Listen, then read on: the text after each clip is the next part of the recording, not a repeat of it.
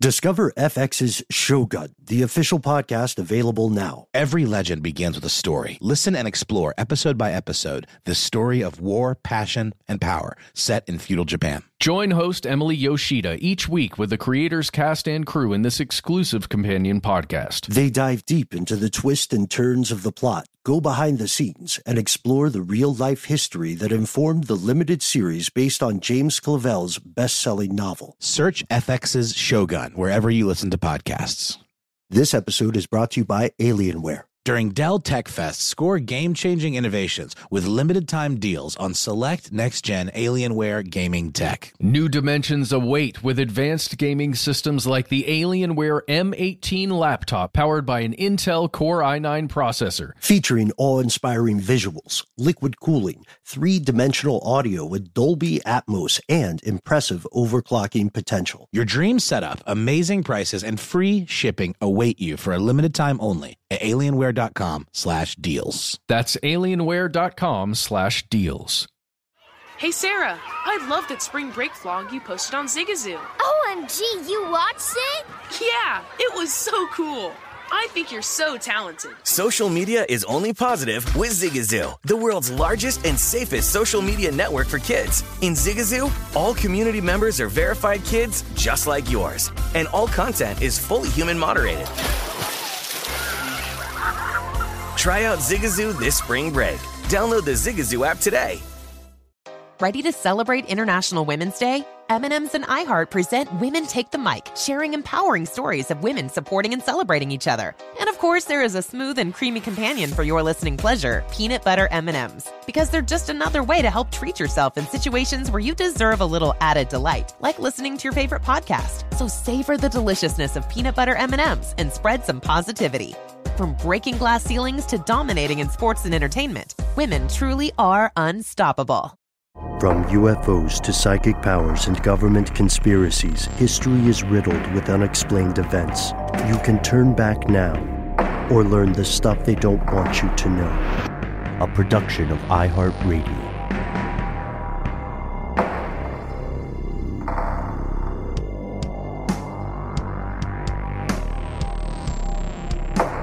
Hello, welcome back to the show. My name is Matt. Our compatriot Noel is on adventures. They call me Ben. We're joined, as always, with our super producer, Paul Mission Control Decant. Most importantly, you are here, and that makes this stuff they don't want you to know.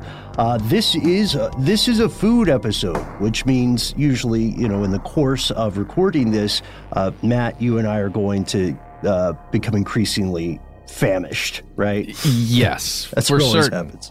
As you know, generally we don't eat a lot of things prior to recording. For some reason, I don't know why we do that to ourselves. Mostly because we're just working to get all the information, make sure we're ready to roll.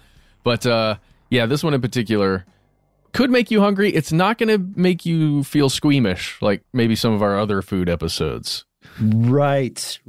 And shout out to the listener on Twitter. I think I sent this to you guys. Shout out to the listener on Twitter who joined in our debate about calamari as pig holes, pig intestines, we should say. That conversation continues. This is not like that. Not today's episode, to your point, Matt. This is the first in a recurring series because recently, longtime listeners, you'll recall that we did a second part on the weird conspiracies around fast food or the food industry in general. And we got a lot of our fellow listeners wrote to us with their own takes on this, and several wrote to us asking about one big aspect of the food industry we did not explore, which is the livestock industry. Yeah. The livestock industry is big and it's powerful when you think about all of the components, all the companies, all the interests that exist there, which means, like a lot of big things, it has secrets in how it got that big and what it has to do to continue on being big. So for the purposes of this episode, let's begin with how did the meat industry become so big? And with a lot of things, when they become big, you can lower prices because you're, doing all kinds of things to make the process of producing whatever you're producing cheaper. So let's start this episode with why is meat so cheap, at least here in the United States? Here are the facts. Well, hang on, you might be saying. Hey, hang on. Bag your badgers, gentlemen. Meat is not cheap. I would have agreed with you. Right. Many people would before diving into some of this stuff. So first, there are a couple factors at play here. Everyone who has survived the pandemic so far knows that temporary COVID-related closures of factories did drive prices up. And this was compounded by panic buying, right? Which is one thing. When you are preparing for chaotic or unstable situations, you never want to be panic buying. You want to already have your stuff, in your deep freezer, in your pantry, etc. But people were scared. And so there was a smaller supply than normal for a little while, and there was a larger demand. So it drove some prices up. But really, meat in the U.S., if you are just the average John, Jane, or Jehoshaphat walking through your grocery store, meat in the U.S. is pretty cheap, especially when compared to many other countries. So to get a sense of how meat prices in the U.S. relate to the rest of the world, we have to take a global perspective, right? We have to look at the world's meat industry first. So if we're looking at the price of meat across the world, there are a lot of different factors that go into a specific country's price of meat. So I think it's better for us to look at how affordable is meat in any given country across the world. So let's consider an absolute price, the price that you'd see wherever you procure your meat at a farmer's market or a store or something. That sticker price can be lower in one country, and it doesn't matter that it's lower overall because it may not be affordable compared to the income that an average person is able to make when you think about the percentage of income they'd be able to spend on food or meat. For example, there's this group called Caterwing, and there's a great article on Eater where you can see this information written out in graphs. They calculated how many hours a local resident of any given country would have to work at minimum wage to afford 2 pounds of any given meat type. So chicken, pork, whatever. And it's really interesting to think about it in that way. I think it's probably one of the closest things to a standard metric to really compare the prices of food and meat in particular across the world. So let's look at Indonesia. Their meat is super cheap. Super cheap. It's about 38% cheaper than the global average. As of 2017. Yeah. Oh, you're right. These stats are from 2017. We've also got some stuff from 2018 that we'll be mentioning in the show. A lot of times, this, it takes a while to get all of these aggregated numbers in, to crunch them all down, and then to present something like Eater did in their article, or like Caterwing did when they calculated this stuff. So, according to 2017 prices, meat in Indonesia is among the least affordable in the world, even though it's 38% cheaper than the global average. And according to this index that Caterwing created, Indonesians have to work more than 23 hours to afford 2 pounds of beef. That seems like a lot. That's almost 3 times as much as people who live in Hong Kong have to pay or have to work in order to buy meat, and 9 times as much as an American would have to work to afford 2 pounds of meat. Yeah. So I think that's a good way to frame that conversation, because an ultimate price is a tricky thing. It's not the same thing as something being affordable. What I like about the work here is that you can slice it, not upon a number of different ways, because of course, chicken is going to be cheaper than beef, right? In most countries, you can slice it this way. One thing I want to walk back on here is that this thing, which is called the Caterwing's Meat Index, doesn't include every country. It's the top meat-producing countries that have to work at minimum wage, and you can see some. I think the highest in this affordability index would be India, where people have to work 27.36 hours for 2 pounds of meat overall. And the thing about these kind of aggregations is that there are a lot of tricky things here. So your individual mileage may vary if you are a resident of one of these countries. But I really wanted to include that because Americans eat a lot of meat, or U.S. residents, I should say, eat a lot of meat because it's easier for us to do so if you look at numbers like this. So I was talking about global overall look. The best way to do that is to look at production and consumption statistics. So, and I promise we're going somewhere with this. So here's the bottom line, conspiracy realists. Despite small variations year over year, meat consumption in general is increasing because the world is growing more wealthy. Global demand for meat is growing. Over the past 50 years, meat production has more than tripled, and now the world produces more than 340 million tons, more than that easily every single year. There's a guy named David Sprinkle, who's a research director at Packaged Facts, and he has a quote about this that we quite enjoyed. It's the following: "In many parts of the world, meat is among the least affordable food options. It's generally pricier than locally available grains, beans, vegetables, and fruit. However, as average incomes rise, more people eat meat, first as an occasional treat, and then finally as something they consume multiple times a week, if not daily." And if you have traveled if you're not from the U.S. or if you've traveled outside of the U.S., depending on where you went, you'll notice that meat functions as a status symbol in some parts of the world. I mean, I've been in places where, without getting too deep into it, I was a vegetarian for a while, and I was in situations where it would be offensive to refuse food that someone offered me that – beyond just being a bad guest, it would be offensive because it contained meat. So it was like a somewhat prestigious thing, right? So I totally broke it. I didn't want to be that person saying, I know life is very challenging here, but I'm too good for what you cook. You know, there's a big cultural thing about consumption of meat here, and it plays into it because now it's kind of like there's something about success to it. It has the air of success. And this seems set to continue if we look at projected trends.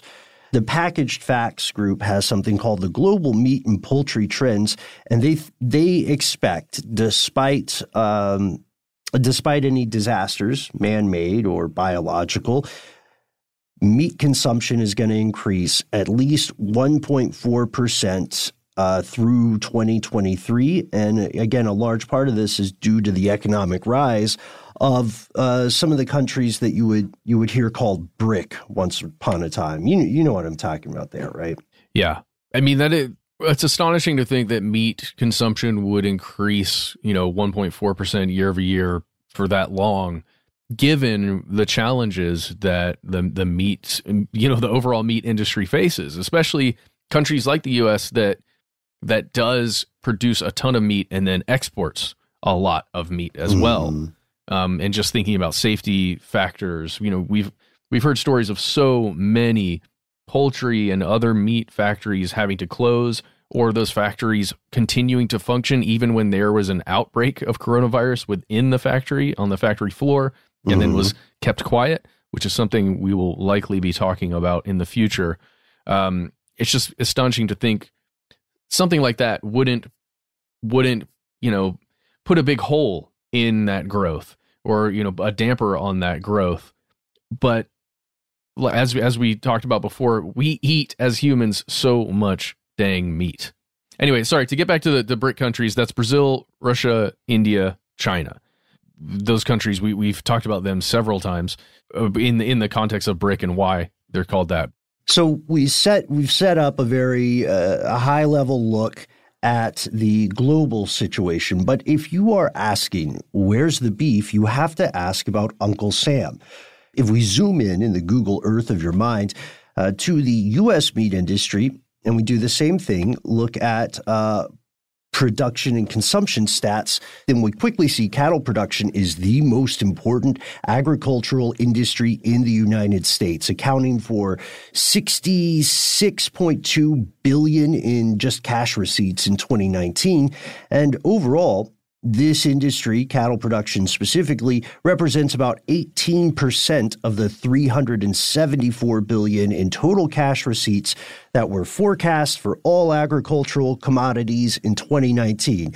The big cow is real, and big cow is big, I guess, if we really want to simplify it. And in addition to, they're kind of in like a men's hair club. I'm not just the president, I'm a member kind of situation, because in addition to having the world's largest, what they call fed cattle industry, the U.S. is also the largest consumer of beef. This might not be true forever as these other countries are rising in their economic status.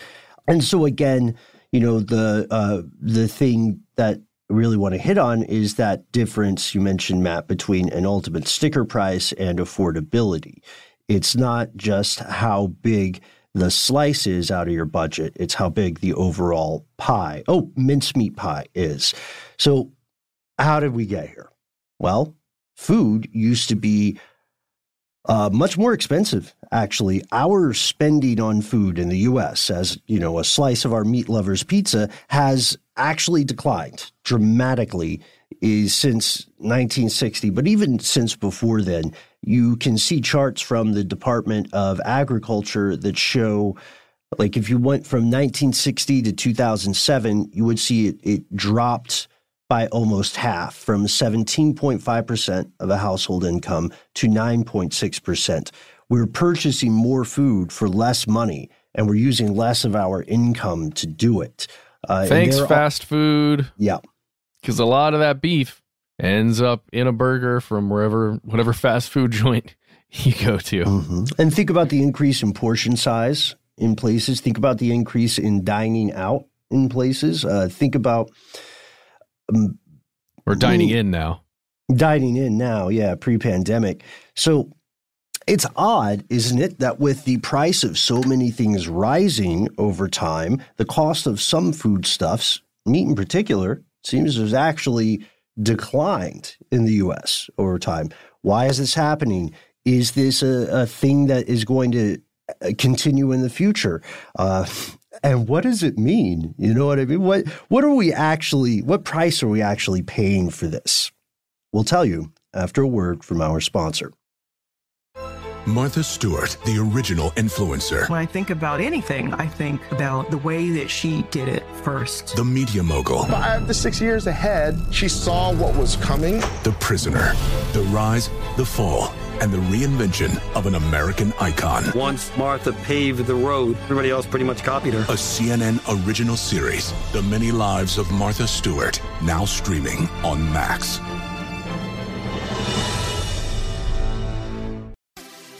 Have you heard about the social media platform for kids? It's called Zigazoo. It's a great place where kids like me can come together to make fun videos. Zigazoo is moderated by real, live people who review content before it's posted on the feed. Oh, I especially love the dance challenges. So much fun. Oh, and there's no comments or messaging, so you don't get any of that negativity that's all over other social networks. All my friends love it.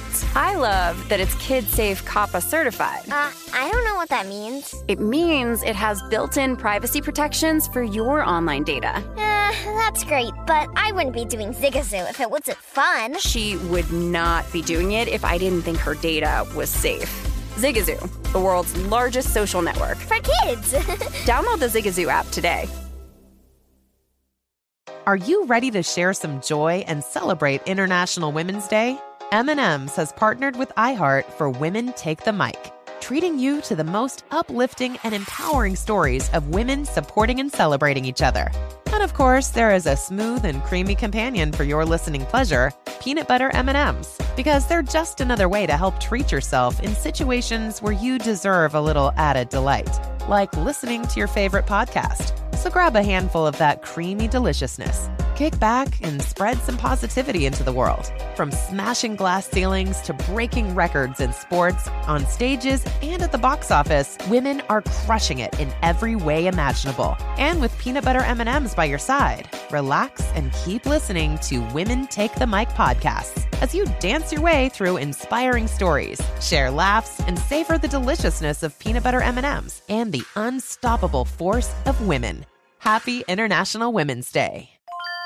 This is Holly Fry from Stuff You Missed in History class. The national sales event is on at your Toyota dealer, making now the perfect time to get a great deal on a dependable new SUV, like an adventure-ready RAV4. Available with all-wheel drive, your new RAV4 is built for performance on any terrain, from the road to the trails. And with plenty of passenger and cargo space, plus available tech like wireless charging, you and your entire crew can stay connected. Or check out a stylish and comfortable Highlander with 3 spacious rows of seating for up to 8 passengers. And with available features like the panoramic moonroof, you can sit back, enjoy the wide open views with your whole family. Plus, both RAV4s and Highlanders are available in hybrid models, so no matter your style, you can drive efficiently and save on gas. So visit your local Toyota dealer and check out amazing national sales event deals on RAVs, Highlanders, and more when you visit buyatoyota.com. Toyota, let's go places.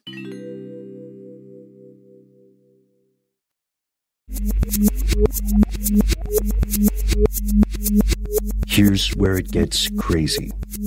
Well, none of this happened by accident. It doesn't necessarily mean it was planned to go down exactly this way, but it wasn't an accident. It takes a lot of work to maintain all of the things that we've been talking about, specifically production and, keeping consumption at levels is actually, that's a marketing thing. We can talk about that later. There are a ton of often ignored side effects and consequences, real consequences, when it comes to eating this much meat and especially producing this much meat. And we actually may be paying more for meat, just not in, the sticker price. The end user, consumer of meat, isn't the one necessarily paying for it with the dollars out of their wallet. We might be paying for it with our lives. Well, our future. Here's the thing. We've got a lot of listeners in the crowd who are maybe themselves vegetarians. Maybe you're listening along and you're saying, well, I don't participate in this because I'm vegan or vegetarian. Well, if you pay taxes, you are supporting this industry. And we'll show you how momentarily. We've also got a ton of people listening today. A lot of us are listening maybe in a meatpacking plant, maybe making food in the kitchen, and breaking out some ribs you were excited about or something. Like I'm going to try to cook some ribs. I've always got a weird food project going on, but this is at every level of American society. And maybe it's when we're exploring how this came about and what it means, maybe it's best to propose a couple of factors and then see which one is the primary driver or if they all work together. First, geography. It's crazy, you don't know what you've got till it's gone, as Joni Mitchell said. I think that was Joni Mitchell, right? Yeah, as Joni Mitchell said. Big Yellow Taxi, good song, holds up. The U.S. has this tremendous abundance of natural resources. We have a lot of space. There's a lot going on between the East and West Coast. And you may not hear about it, but it's a very productive part of the world. It's easy to grow food pretty cheaply here. Amber waves of grain and so on. But that alone can't be the entire answer, because there are other parts of the world that are, that are so-called bread baskets or that are hubs of a cattle industry. So what makes the U.S. a little bit different? I would say we have to consider 4 basic things: subsidies, lobbying, corruption, and security. That makes a lot of sense, because most of the larger companies, even some small companies that are involved in any way in the meat business, including the big old meat packers, like I guess the Tysons of the world, they're represented by one or more of these powerful meat trades. You've probably heard of this, we've spoken about it a little bit before, but you can think of these as lobbying organizations, essentially, groups that they exist entirely to prop up one or more meat product, like big pork, essentially.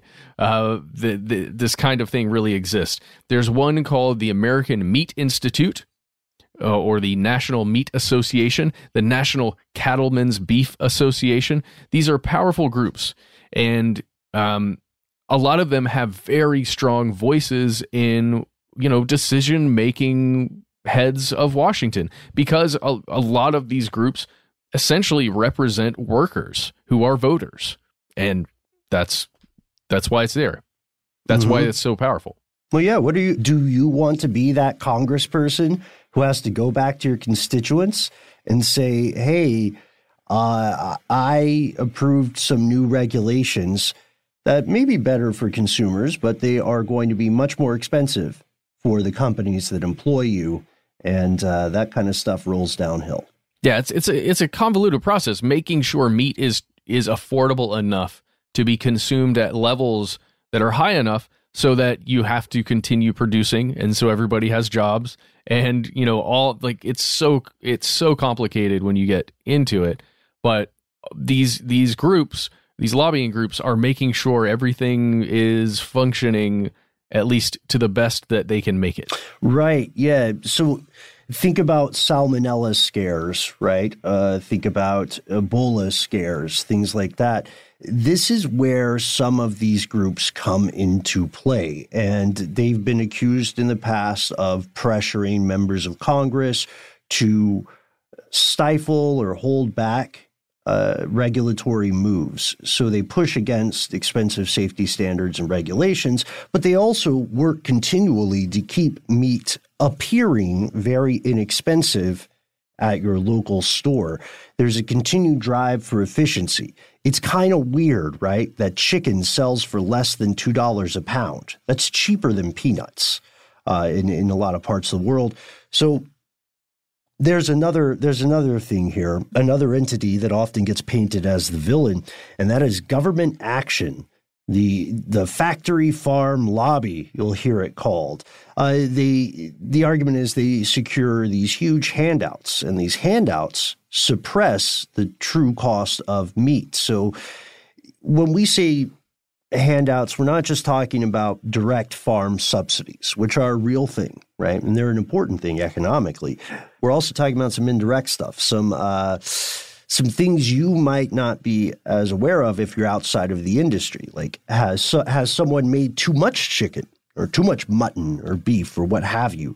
Well, there may be a buyback program for excess animal products. There may be programs that subsidize the promotion of meat. There may be loans that are subsidized over time on much more favorable terms than any loan you or I could ever get.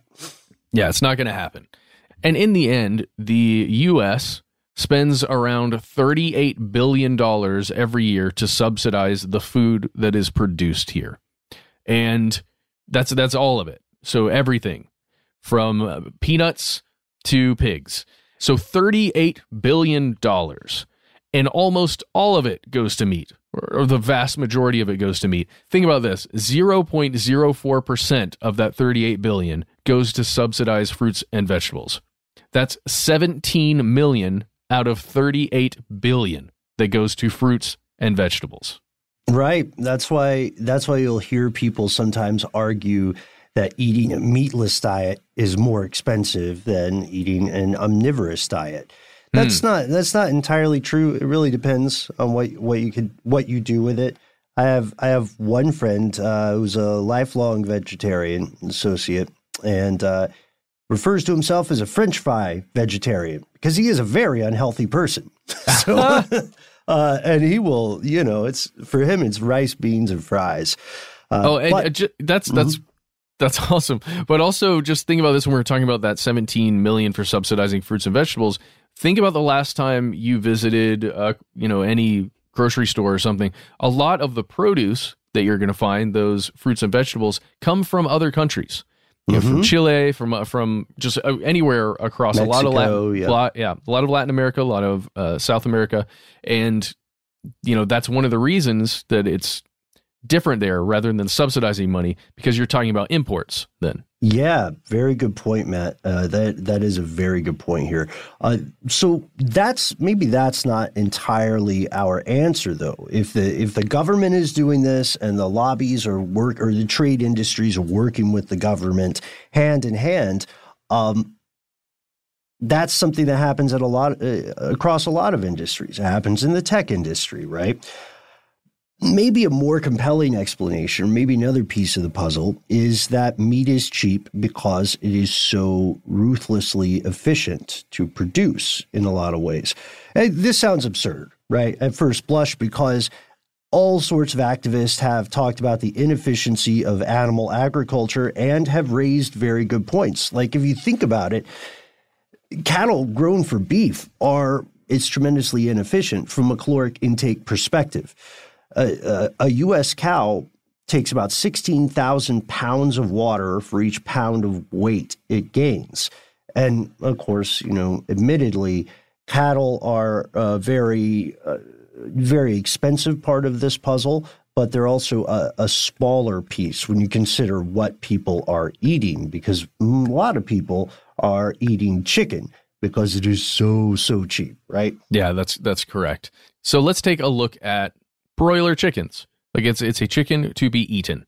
And there are lots of companies that have been working out there for a long time to figure out how to make chickens bigger, how to make them grow faster, and really just increase efficiency all around when you're talking about a single chicken that then gets grown and sold.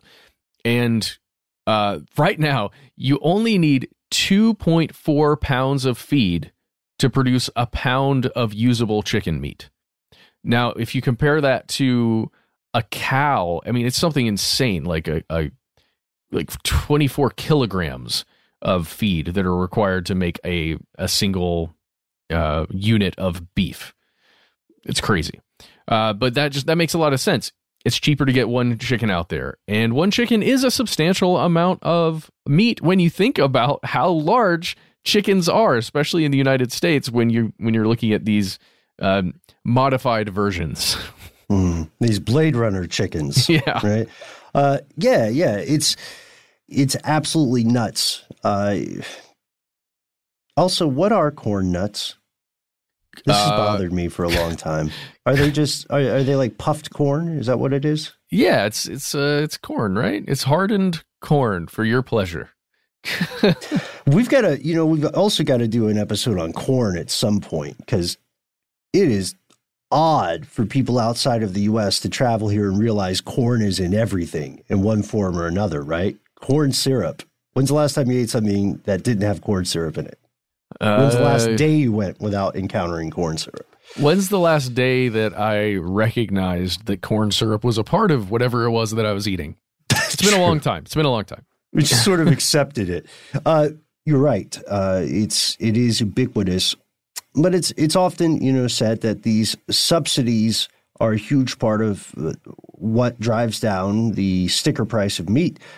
But there are also exceptions to regulations. So critics allege that if the U.S. government required some of these very large-scale operations to treat their waste appropriately, the way that municipalities are bound to do by law, then this would cost the industry an estimated $80 to $20 billion a year. Guess where that cost would end up being recouped? It would be you. If you buy meat, it would be carried on to the consumer.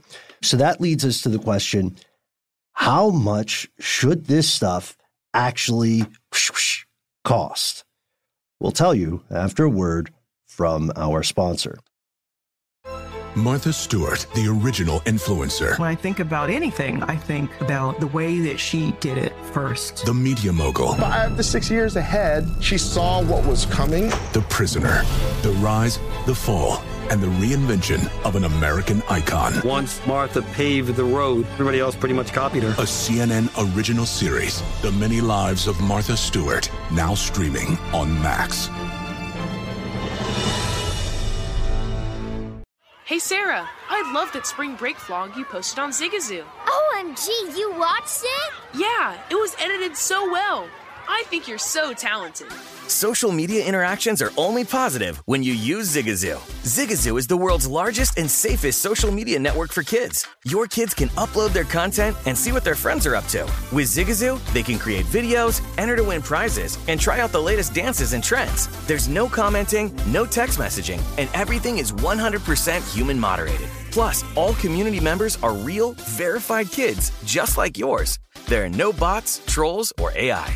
Because Zigazoo is about one thing and one thing only, and that is fun. Try out Zigazoo this spring break and let your kids share your vacation blogs and best edits with their friends safely.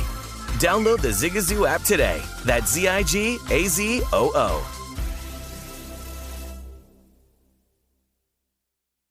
Are you ready to share some joy and celebrate International Women's Day? M&M's has partnered with iHeart for Women Take the Mic, treating you to the most uplifting and empowering stories of women supporting and celebrating each other. And of course, there is a smooth and creamy companion for your listening pleasure, peanut butter M&M's, because they're just another way to help treat yourself in situations where you deserve a little added delight, like listening to your favorite podcast. So grab a handful of that creamy deliciousness. Kick back and spread some positivity into the world. From smashing glass ceilings to breaking records in sports, on stages, and at the box office, women are crushing it in every way imaginable. And with peanut butter M&M's by your side, relax and keep listening to Women Take the Mic podcasts as you dance your way through inspiring stories, share laughs, and savor the deliciousness of peanut butter M&M's and the unstoppable force of women. Happy International Women's Day. This is Holly Fry from Stuff You Missed in History class. The national sales event is on at your Toyota dealer, making now the perfect time to get a great deal on a dependable new SUV, like an adventure-ready RAV4. Available with all-wheel drive, your new RAV4 is built for performance on any terrain, from the road to the trails. And with plenty of passenger and cargo space, plus available tech like wireless charging, you and your entire crew can stay connected. Or check out a stylish and comfortable Highlander with 3 spacious rows of seating for up to 8 passengers. And with available features like the panoramic moonroof, you can sit back, enjoy the wide open views with your whole family. Plus, both RAV4s and Highlanders are available in hybrid models, so no matter your style, you can drive efficiently and save on gas. So visit your local Toyota dealer and check out amazing national sales event deals on RAVs, Highlanders, and more when you visit buyatoyota.com. Toyota, let's go places.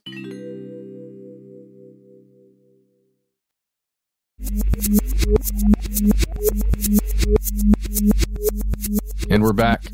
Now, if you listen to the show often, you know that we cover the concept of hidden costs within any given action or industry. We've done it all the time, and those hidden costs exist everywhere in the meat production machine. According to one David Simon, this is the author of Meatonomics, not David Simon, the creator of The Wire and other things, right? Different David Simons. Okay. Not everybody can, not one person can be that good at so many things. Okay.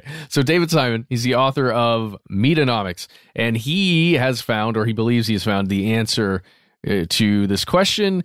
These hidden costs are things that everyone collectively will be paying for in the long run, even though we have relatively affordable meat, especially in the United States. And he's looking at some pretty huge numbers here in hidden costs. Yeah, so animal food producers, according to Simon, impose somewhere around $414 billion worth in hidden cost on American society every single year. To be completely transparent, before we see how he defines that, David Simon is a person who has a cause, right? He has an agenda. He's partisan in this regard because he wants the same restrictions that have been applied to tobacco to one day be applied to meat. So he's definitely got a strong position here. Here's how he breaks it down. He says, when we think of hidden costs, we need to think of bills for health care, those subsidies the environmental damage involved, and other items related to producing and consuming meat and dairy. Animal food production, from his perspective, now surpasses both the transportation industry and electricity generation as the greatest source of greenhouse gas. So if we put it in the old loaf of bread, jug of milk, Big Mac index, we can get a more concrete sense of this. According to him, if we included all the hidden expenses that the meat industry offloads onto society in the price of a single Big Mac, it wouldn't be $5 anymore. It would be $13, which means that every time a fast food place sells any kind of sandwich, in the Big Mac example, if they're selling a $5 Big Mac to you, you are at some point in some way paying another $8 in hidden cost. And it's easy to miss that. Oh, sure. Absolutely. I would have to just point out that the meat production industry is the transportation industry. And when you think about how far the end product has to travel, how far all of the other, goods have to travel in order to produce, God, it's weird to say produce and grow the cows, but to have a cow become alive and then live long enough and create enough mass for it to be a sellable product. There's all kinds of transportation costs involved there. But yeah, no, it's an interesting point that David Simon places there. If you imagine going out to eat or just buying food at the store, if you imagine your beef was another $8 for that food, I can't imagine being able to afford it. Yeah, not every day. Because we eat every day. Most of us, we try very hard to. But good God.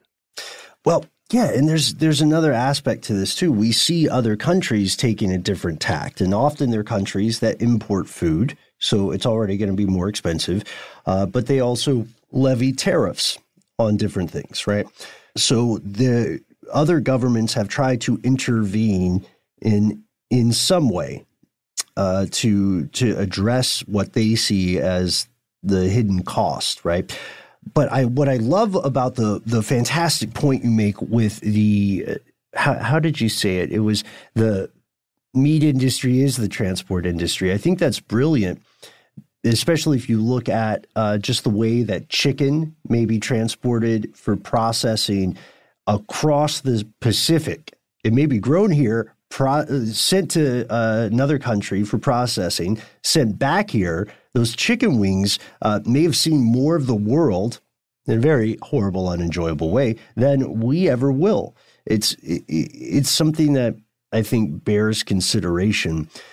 And at this point, I think what we've done is, this is just part one of a series. We wanted to establish some of the hidden costs to the meat industry, but we need a disclaimer at the end. This is not some hit piece on farmers or some sort of propaganda about the benefits of being vegetarian. There are benefits to being vegetarian, but Matt and Mission Control and I are not vegetarian, so we're not going to criticize that lifestyle, but we're also going to be honest, we are omnivorous. But there's another thing about the livestock industry. It is mission critical for the U.S. economy right now. So many people do this. It's a job. It's a career. So you can't just turn off the faucet. It would be economically disastrous. Okay, and then there's the part about alternative meats, right? Have you ever had an Impossible Burger? I have, yeah, and I very much enjoyed it. But it's not the same, and I don't know when it will be the same experience, the same joy that you get for some reason, because our childhoods were filled with 79 cents burgers or however much they were at the time. They were so cheap. Oh my God, they were cheap. But thankfully, across the world, there's all kinds of research and companies that are focusing on alternatives to meat, ways to get protein that we need, for our human bodies to grow. But the problem is it's not affordable right now. It's just not affordable. However, there are alternatives, that would fall in the vegetarian category that can afford to, it can give you the protein that you need that don't cost as much as meat, but it's not the same experience. It's not the same thing as having some kind of alternative meat. Yeah, some kind of meat-like substitute. It's true, and it's not because those things are super fancy or super crazy expensive so much as it is that traditional meat is super, super absurdly cheap. That's the real hurdle there. And it's a strange system. Farmers are some of the hardest working people in this entire country. And you hear about those subsidies all the time, but a lot of farmers don't get those subsidies. They don't get the things you hear people complaining about. In the last 15 years, something like 2/3 of American farmers didn't get a penny from direct subsidies that were worth over $100 billion. Those funds mainly go to big corporations, and that subsidy money spurs the growth of these factory farms, which can be kind of bad for local economies because they employ fewer workers per animal than regular farms, and they buy most of their supplies outside of the local area, the local economy, or they have control over multiple related industries, right? Like, now I own the trucks, now I own the grain, now I own the cattle. You know what I mean? Yeah. Oh, for sure. I'm reminded of our whole episode on farm subsidies. Yes. Where we talk about a lot of that. And I would recommend you listening to it if you have a chance and you're interested in that stuff. Yeah. Yeah. Because it's the subsidies themselves become an industry, And right now, 80% of this country's beef industry is controlled by just 4 companies: JBS, Smithfield, Cargill, and Tyson. They have been accused of price fixing and numerous times throughout recent history in a way that doesn't benefit anybody on the beginning and end of the equation. The idea is they'll keep live cattle prices low and try to make beef prices higher, just a little bit at a time. And this is at the expense of the American farmer on one side, the American consumer on the other. And there's a lot of litigation about it, but it's one of those things that maybe isn't the sexiest headline. But think about what that means. They're working to make sure the cattle are cheap. So when that farmer who has put in all the effort, if it's not one of these giant companies and factory farms, even if it's a small farm that's been purchased by a giant company like a Tyson or Smithfield or something like that, just by having the end product that farmer creates, a cow that is ready for slaughter, and reducing it way down, it just means it's harder and harder for that farmer to make a profit in all of the massive expenses that are required to having and maintaining a farm. It's just, I don't know, man. It's weird to think that that's what they're doing to then keep it super cheap on the end user side. I don't know, but it makes sense. I mean, it makes sense. It's all about mass scale in those instances. Mm-hmm. It's an economy of scale for sure. It also becomes a matter of sustainability. How long can this keep going, especially as we hurtle toward a planet where people are more and more likely to be fighting over potable water, like on a large scale? Where are we going to get the water for this kind of industry in the future?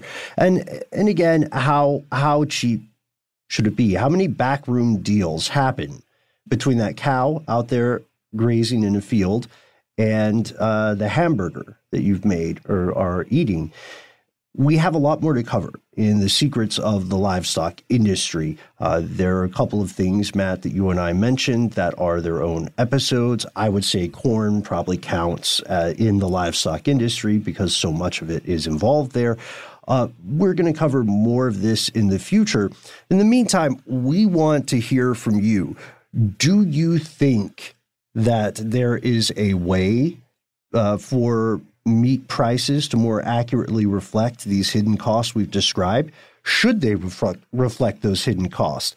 Would you buy them I mean, I'm going to be honest. I love a good steak. I have no idea how much it should actually cost, but it probably shouldn't be the price it's at now. Yeah, that's the big question that we want to ask you. If beef did cost what it should, could you afford it? Would you splurge on it for a special occasion or something, or would you just stop eating it altogether? We'd love to know how you would handle it. You can find us everywhere. We're on social media. You can find us on Twitter and Facebook. We're at Conspiracy Stuff. On Instagram, we are Conspiracy Stuff Show. If you don't want to do that, you should head on over to this thing we like to call Here's Where It Gets Crazy. Right. That's our Facebook page where you can hang out with our favorite part of the show, your fellow listeners. If you don't care for Facebook, if that doesn't quite rustle your cattle, then you can call us directly, 1-833-STDWYTK. They're 3 minutes. They belong to you and no one else. Give us new ideas for topics you think your fellow conspiracy realist will enjoy. Or, just tell us what's on your mind. Come with a cool nickname. It's up to you. It's really your 3 minutes. All that we ask is let us know if it's okay to use your name and or voice on the air.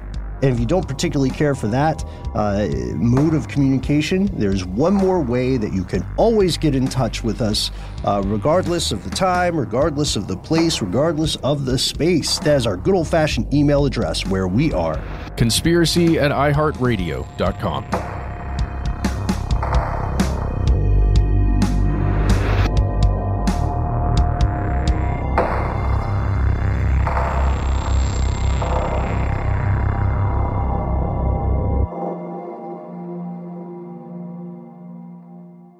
Stuff They Don't Want You to Know is a production of iHeartRadio. For more podcasts from iHeartRadio, visit the iHeartRadio app, Apple Podcasts, or wherever you listen to your favorite shows.